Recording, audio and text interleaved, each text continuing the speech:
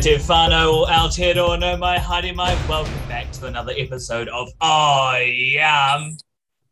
Yum. That was very lackluster, folks, but that's all good. Welcome back to another episode, listeners. This is a very short time period between both episodes. We said this would be sort of a bit sporadic throughout the year. We weren't going to have a consistent recording time. However, we've decided with the weight of the topic of the mandates that we discussed last week, plus some developments, both with the potential protest events happening tomorrow in regards to vaccine mandates. Don't know why. We're going to discuss about that.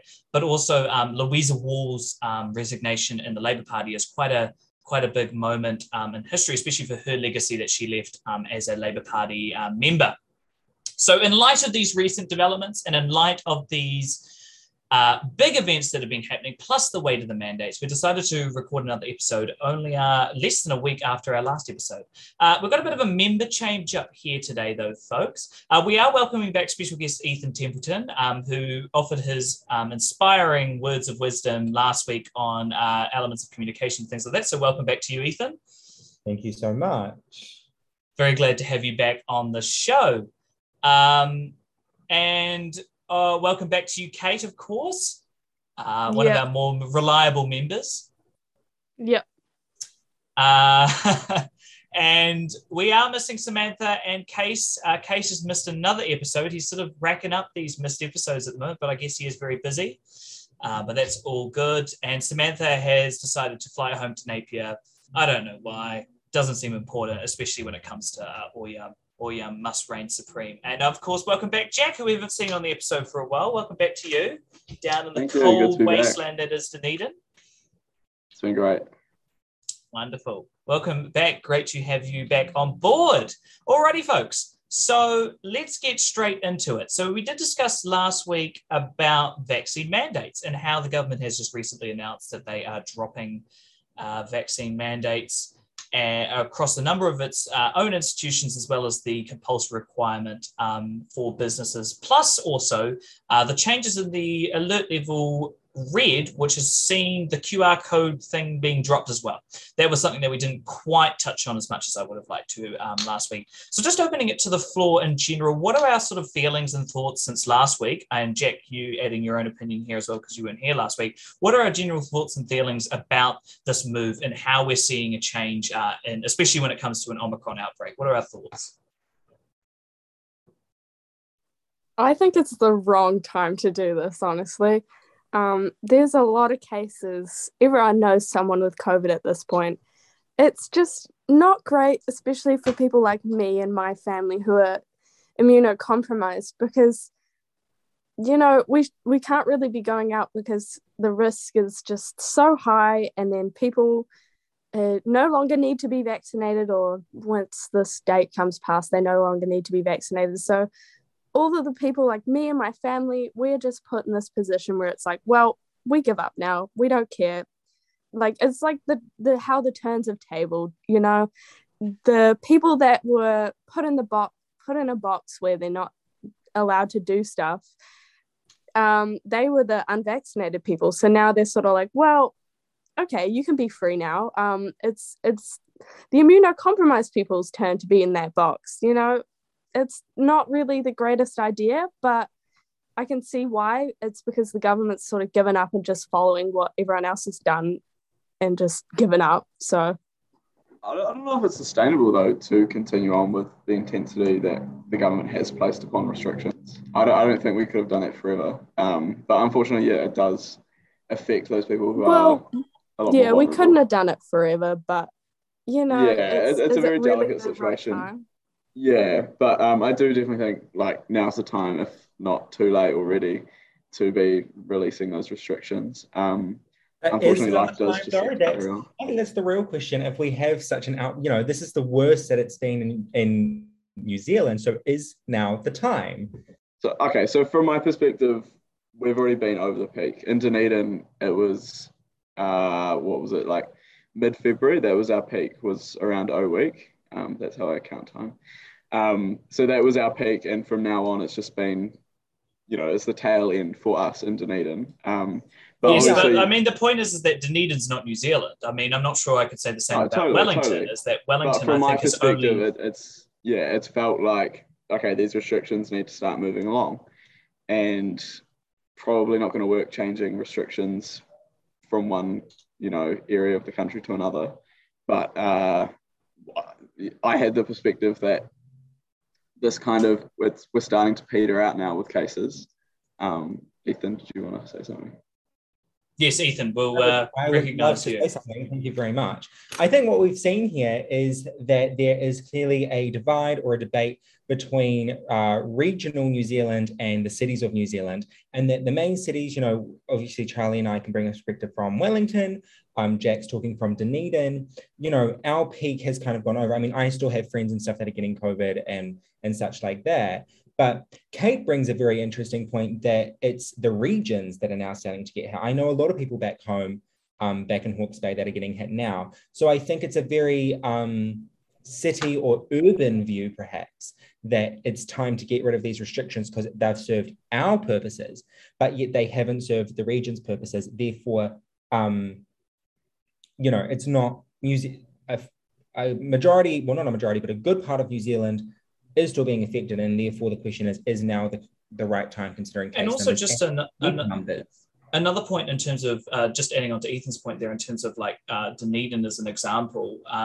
It also, a lot of their cases came out of the O Week celebrations that resulted in there being a peak in the first place. I think for a lot of regions and in other areas across the country, especially even for Wellington, I'm not sure if we've reached our peak here either.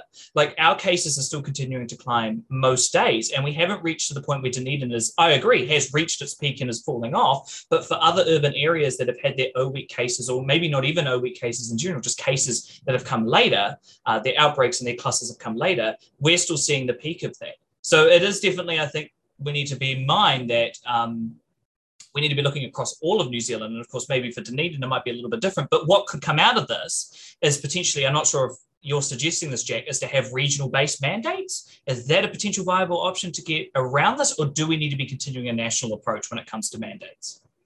To be honest, I don't think that'll work. New Zealand's too small to do. Hang on, Kate. We'll just let Jack talk. So I just think use just sorry, Jack. I know I'm interrupting you after telling off Kate for interrupting you.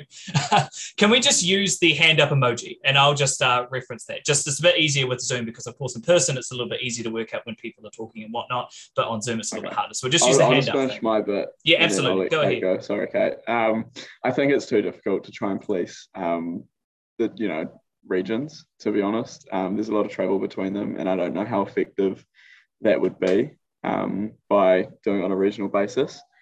Unfortunately, the rules are made kind of in favour of what works for the majority. And if the majority are living in cities with peaks approaching soon or have already happened, then they're probably going to be influencing the, relaxed regulations. Kate? I don't know, because New Zealand's too small to do the regional based things, and you're always going to have people that intermingle between all the different areas. But like Hawke's Bay is a very interesting area because as much as you've got that, small urban place, the cases are rising, but you've also got a lot of poor places in Hawke's Bay. So I know a lot of people who aren't actually reporting the COVID case. So can we trust these numbers as we do? Because a lot of cases aren't reported because people don't want to have that week of isolation because they can't afford it, or their work doesn't want them to.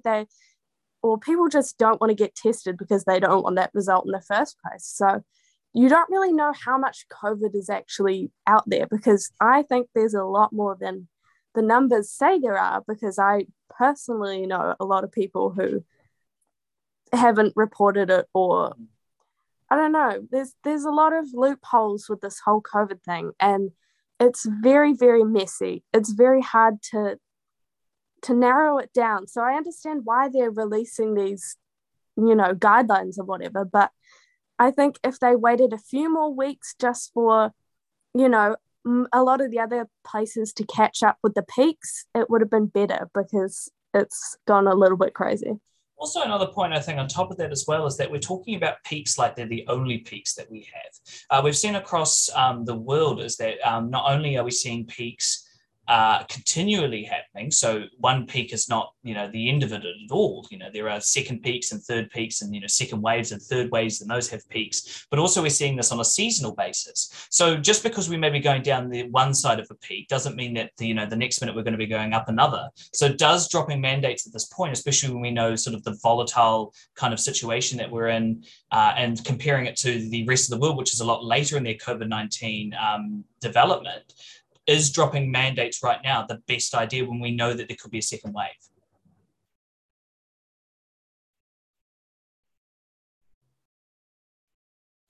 Okay. Oh, there we go. I will expand on that. Thank you very much, Charlie. You're welcome.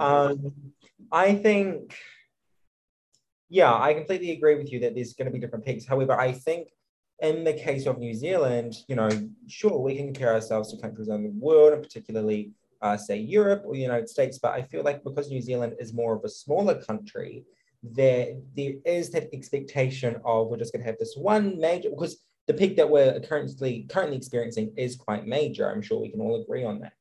But I think the expectation is because that's such a big part, there will be a big bulk of New Zealand, and that hopefully will be the biggest peak. But again, like you say, no one really knows what that means. And obviously with the new research and new data showing that you can get COVID more than once, is there going to be another serious peak?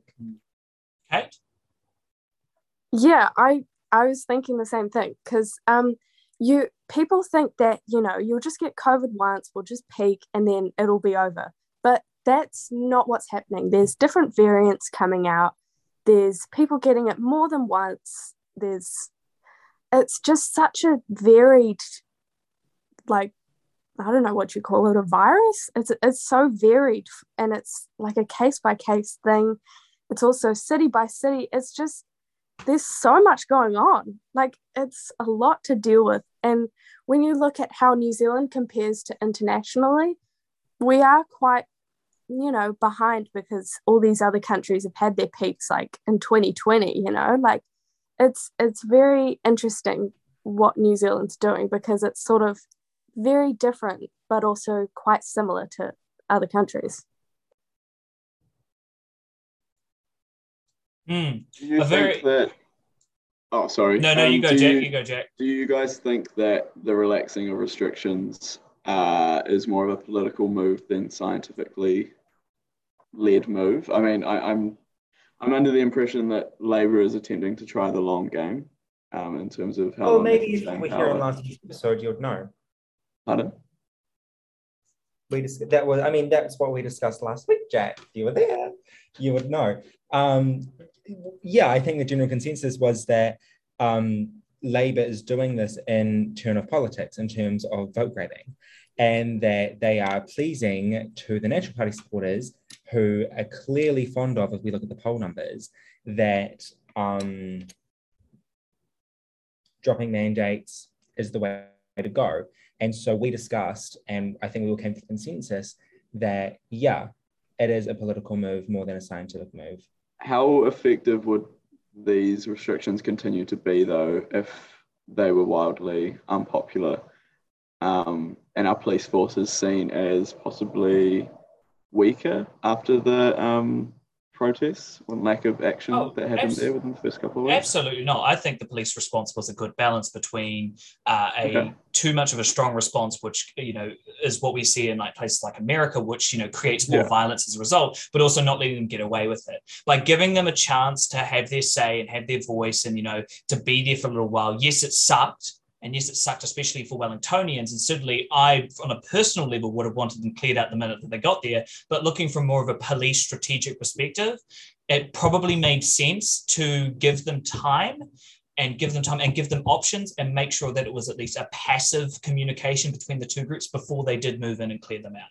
It's about balance, and to go on an American style war style of marching in the minute they get there is not a good narrative for both police and especially when police brutality, versus the kind of response that we saw in New Zealand, which was one that I believe was a good balance between, certainly not weak. People have their perspectives about that, of course, and I'm sure we'll hear them today. But I think it was a good balance between what could have been a more disastrous policy versus a complete, let them do what they want sort of style of policing. Ethin? Yeah, just expanding of what you said, this was a very almost Americanized side of politics.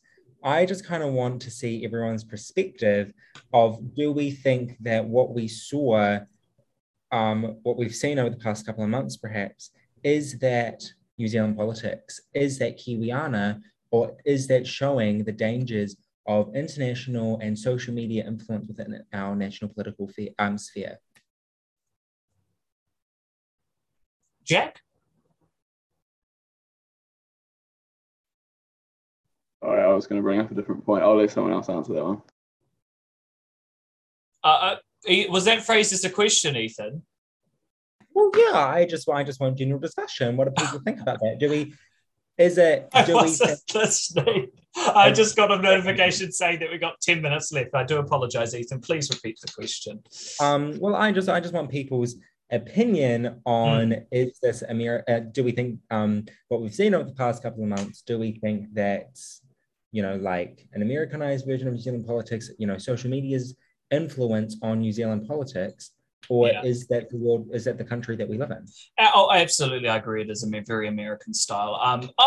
Okay, I think that in terms of this particular protest and the tools that have been used for this protest and the significant polarization that I think we've seen before, but never to the levels that we've seen in this particular protest, especially with the infiltration of like violence as well, being such a kind of like a root part of it a little bit. I think that we could look at other protests in New Zealand, like the Springbok Tour protest, which were very polarizing and very decisive for New Zealand. But I think we've moved past the identity that supporting the Springbok Tour was a good idea. I think that most people agree now that going against the Springbok Tour, because we signed an international agreement, the Glen Eagles agreement to not host any South African rugby, that I think now in the modern day sense, especially in how we're teaching history, that we're no longer as polarized on that particular issue anymore. I think with the mandates thing, I don't think that there's ever going to be a potential opportunity to kind of be like, hey, this is the way that, we all agree now that this protest wasn't good, because I think that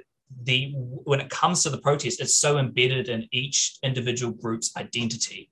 And I think that that's what we see in America with Republican versus Democrat. We're now seeing, conspiracy theorists versus everyday New Zealanders. And so now we're getting very, very much like these kind of two different groups, very polarized, versus what we saw in the Springbok Tour, which was just kind of like, we just want to watch rugby versus, being against apartheid. But of course, there's come to light so many different legal things that justified the Springbok Tour protests in the first place, especially with the Glen Eagles agreement. But that's just my perspective. If anyone else wants to add to that, then most certainly.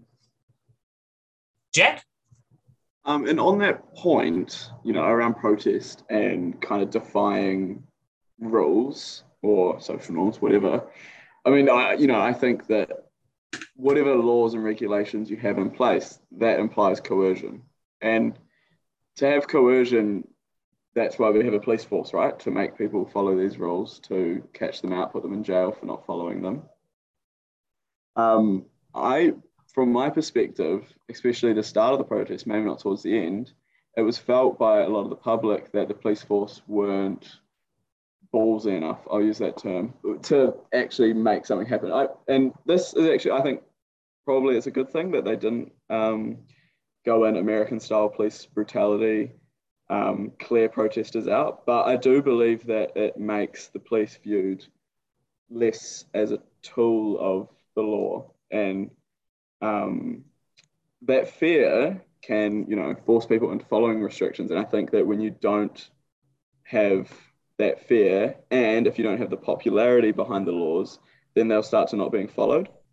So I think, if the mandates are no longer seen as necessary by the majority of people, and you're also not scared of your police force, you'll probably start, not following these regulations. And as soon as you aren't, then the whole strategy against preventing COVID won't work, because you need the way that the law's been put in place is that you need to follow all of these things to reduce the spread. And so even if little things like not wearing your mask properly, you're not helping reduce the spread, you're actually just continuing it. But people feel sick of those rules, and so they don't do it. And so the whole point of reducing spread isn't being achieved. I'm not sure if I completely agree with that. People still break rules even when a police force is apparently seen as one that is very decisive and very quick. Look at America. People still break rules over there. Look at the Black Lives Matter protests. I mean, the police took this hard-end approach that many New Zealanders wanted in order to make the police force seem scary, so that they don't break the rules anymore and they stop breaking the rules and they don't do that again. But yeah, we saw with the BLM protest, as much as it was a great protest and it had good meaning behind it, there were certain elements of it that did result in the breaking of the law. Now, of course, the questions of police brutality, putting that aside, because that in itself is a disgusting thing that is a part of, and the reasons why the BLM protests exist. But to have that police brutality force in there, if we're saying that stops people from breaking rules in a protest, then I think that we can use the American examples to actually say that does not happen, because people still do break rules even with a decisive police force.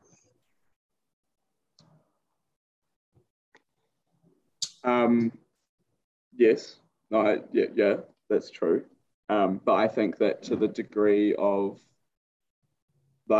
popular breaking of rules, I mean, that was a group of protesters, obviously, but I'm saying this is relevant to most New Zealanders now. In some way, we break rules now, which to most people that wasn't usually something you'd do. But because the regulations are obviously very restrictive, it's a lot easier to break these kind of rules. And then that kind of becomes commonplace in a way that you're just oh, okay. I mean, I meant to wear my mask, but I won't.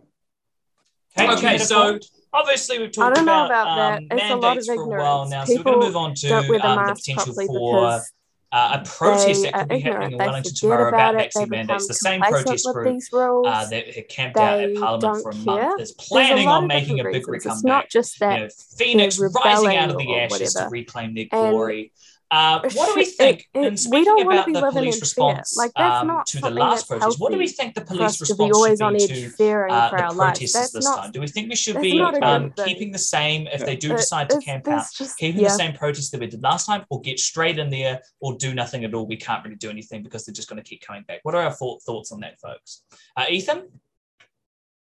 I definitely think the response should be relative to the way that the protest is conducted. If it's a similar protest to which we've seen throughout New Zealand history, where it's very peaceful and, a traditional protest, beautiful.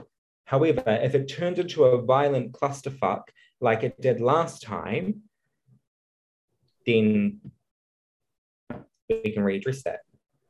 Yeah, completely agree with that. No, that is a very valid point. I think it should be relative to the protest. Kate, did you have anything to add there as well?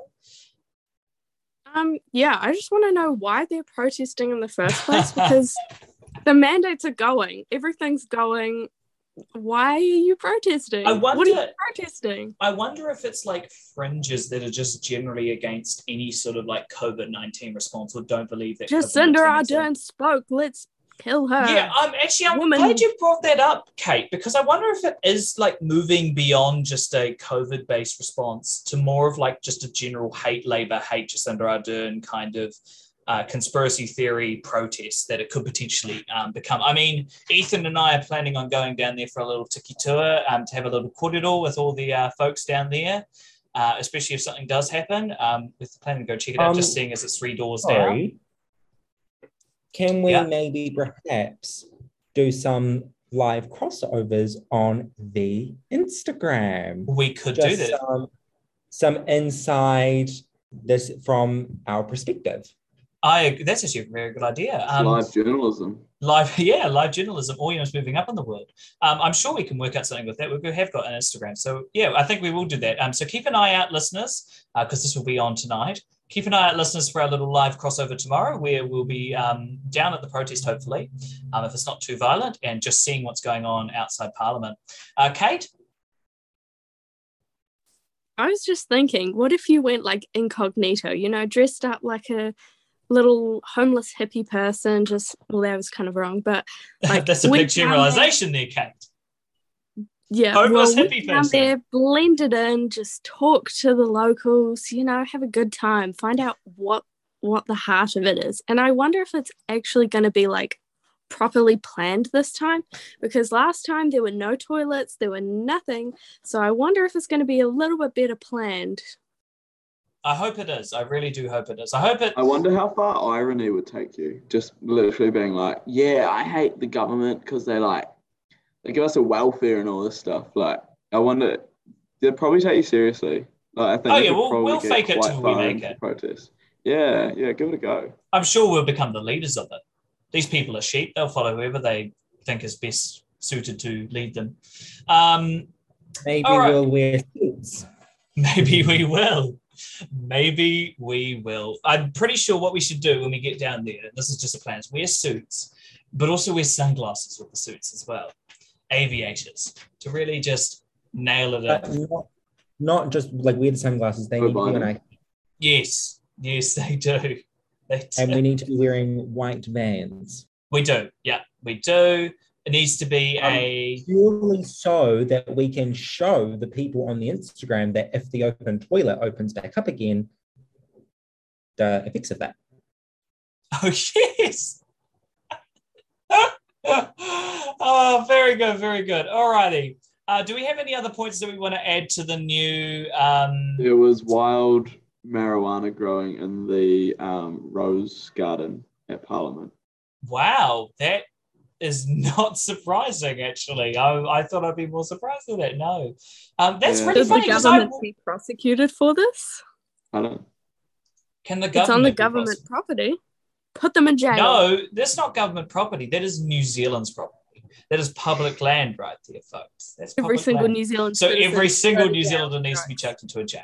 So New Zealand fundamentally has become a jail, which actually it is because, of course, mandates. And we're not allowed to travel because it is a jail. And this government is just merely keeping us in here so we can work harder and be exploited. Slavery. Alrighty.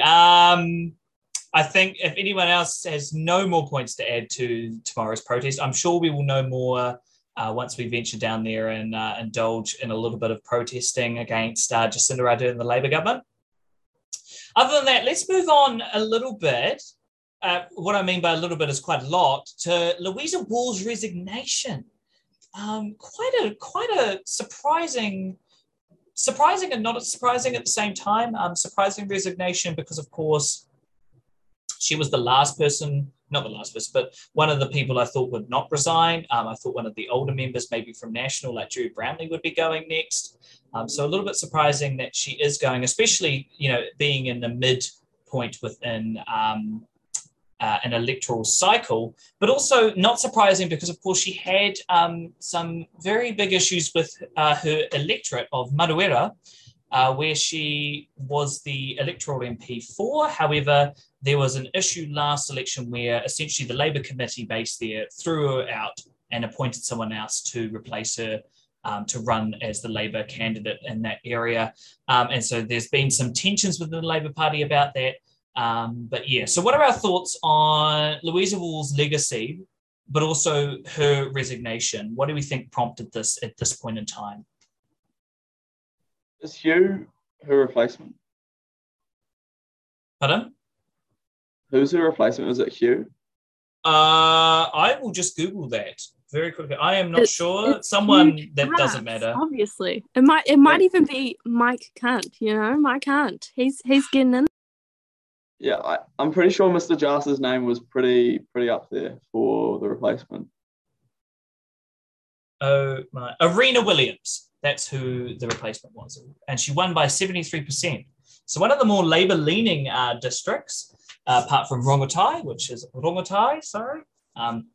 of course is considered the most left-wing electorate in New Zealand.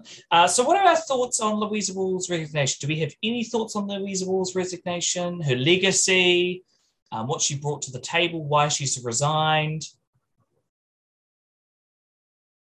Nobody has anything about Lousia Walls? She could be a girl boss. She can do what she wants. If she wants to resign, go ahead and resign. People shouldn't be telling politicians, oh, you shouldn't be resigning, or you should be resigning, because they're just going to do what they want. Yeah, a great point as well, actually, because one of the issues that many political scientists were saying about why she ended up resigning was the fact that she was quite an outspoken Labour MP. She did not stick by the bench. As Tova O'Brien put it, the hard bench that's been sat down by Jacinda Ardern, she did not follow that. She spoke out about China when the Labour Party was very much pro-China and being all like, treading on eggshells when it came to the Uyghurs and the Uyghur genocide that's going on. She was very pro-China, no, anti-China, and spoke out about that. Jack and I were actually on a panel with Louisa Walls and Simon O'Connor once, where she did kind of throw her own party under the bus a little bit in favour of her stronger morals. But, I take my hat off to her. She has a great legacy within the Labour Party. She is she spearheaded the gay marriage bill through Parliament, especially for someone that isn't being put onto a select committee, hasn't had much career elevation, hasn't become a minister. She has a lot of experience in many of these different fields in the Rainbow community, as well as the anti-China community, against the CCP. And CCP get her to resign? Well, maybe that's something for you to dig into there, Jack, as a budding politician / journalist in the future, or / diplomat. Maybe you should go to the embassy in China and investigate it for yourself. But yeah, no, Louisa Walls. I'll be the last time you see me. Potentially. So yeah, we take our hat off to Louisa Walls for the efforts that she put into spearheading some of New Zealand's most game-changing legislation for people and looking out for people.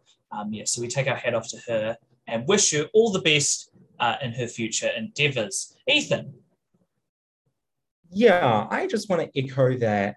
I think, we look at a lot of politicians, not just the ones that have been in there for 5-6 terms like Louisa Walls has been, but, politicians in general, and a lot of them go there, unless they didn't get on the front bench, they just sit there and they do nothing notable. But I think Louisa Walls, she's taken that opportunity and she's done good. As a gay man, she is the reason really that I can get married. And I'm pretty sure in recent years, she's done a lot for women's rights within employment relations. Is that right? Yeah, that's correct. Yeah. I believe her name's been thrown around a lot. And so she's taken this platform and she has done good with it for what she believes for. And I think that is what an MP is meant to do. And I wished other MPs would follow by her example. And she shows that you don't have to be in government to do that. When the definition of marriage bill was passed in 2013, she was in opposition. But yet you've got old Simeon Brown in opposition at the moment, claiming that he's some great MP, but what's he doing? What has he done? You know what I mean? So he's got monkey ears. He's got monkey ears and he's had 2 children. That's all he's done, really. And he's become the Donald Trump of New Zealand. But Louisa Walls, she's using the MP platform, what an MP is meant to do. 100% agree with you. Louisa Walls is what I think every New Zealander expects from an MP. When we think Member of Parliament, we're wanting them to not only represent the interests of the electorate, but to be, consider morals when voting yes or no for a piece of legislation. She has gone against the Labour Party numerous times on specific issues, whether or not being against something that they're for, or just specific minorities within minor details within a bill. And going against those in order to stand up for what she believes is right. And I don't think you can say that for many MPs in Parliament. There are not many MPs, apart from maybe when David Seymour was a man of one, a team of one. He's standing up for what he thinks because, of course, he had no party to represent because he was just himself. In terms of like a big conglomerate party with big machinery like the Labour Party, to be able to stand up and, for what she believes is right is quite a commendable thing. And because of that, she is so well known outside of Parliament, especially when she is only merely an MP. Also, she was very big, not only on the marriage definition bill, which she did pass in opposition, which was something that is, we don't often see opposition members passing bills. That is a very sort of whoever's in government's prerogative to pass bills. But opposition members like Louisa Walls have passed meaningful legislation. She was also very, very big on getting conversion therapy banned in New Zealand as well, which I believe no one can disagree with was one of the biggest issues that was facing New Zealand at the time point. To continue to have that practice allowed here in New Zealand was an awful thing to allow. Especially when not many people knew about it. So I think we can all consider that as one of the sort of the big moments for her, not only with the gay marriage definition bill, but also with conversion therapy and making sure that was banned. She worked a lot on that legislation. So I think we can all agree, a big hat off to Louisa Walls. You've done an incredible job, and we wish you from all young to you the best for your future. Also, I love that she's a sporting queen. Yes, she is. So she's very versatile. She stands up for the gays, she stands up for equal rights, but she also loves employee rights, but rugby and netball. She's all over the show, and that's what I love. Alrighty, folks, I think that's where we're going to leave it for today's episode. We've covered many a topic today, but before we do actually leave, I do want to kind of pay tribute to the passing of Moana Jackson, one of our more important Māori legal scholars, who wrote some of our most important documents, both from the Waitangi Tribunal and just in general, around how we can incorporate aspects of tikanga Māori within New Zealand law. But not only that, in terms of more of a legal logistics issue, also advocating for specific Māori justice and advocating against Māori injustices that have been handed by the government. So the passing of Moana Jackson that we heard about this morning was something that I think really struck the nation, passing of a great individual who has really pushed forward Māori rights within both law and outside of law. And we wish their whānau every success in the future. And we pay tribute to Moana Jackson and the passing of Moana Jackson there. Other than that, thank you very much for tuning in today, folks and listeners. We really appreciate your continued support with OYM, especially through this season 2 phase. Thank you very much, of course, to Ethin, Kate, Jack, and myself. Thank you very much for joining us and bringing your very, very, very wise perspective to the table. Kia ora.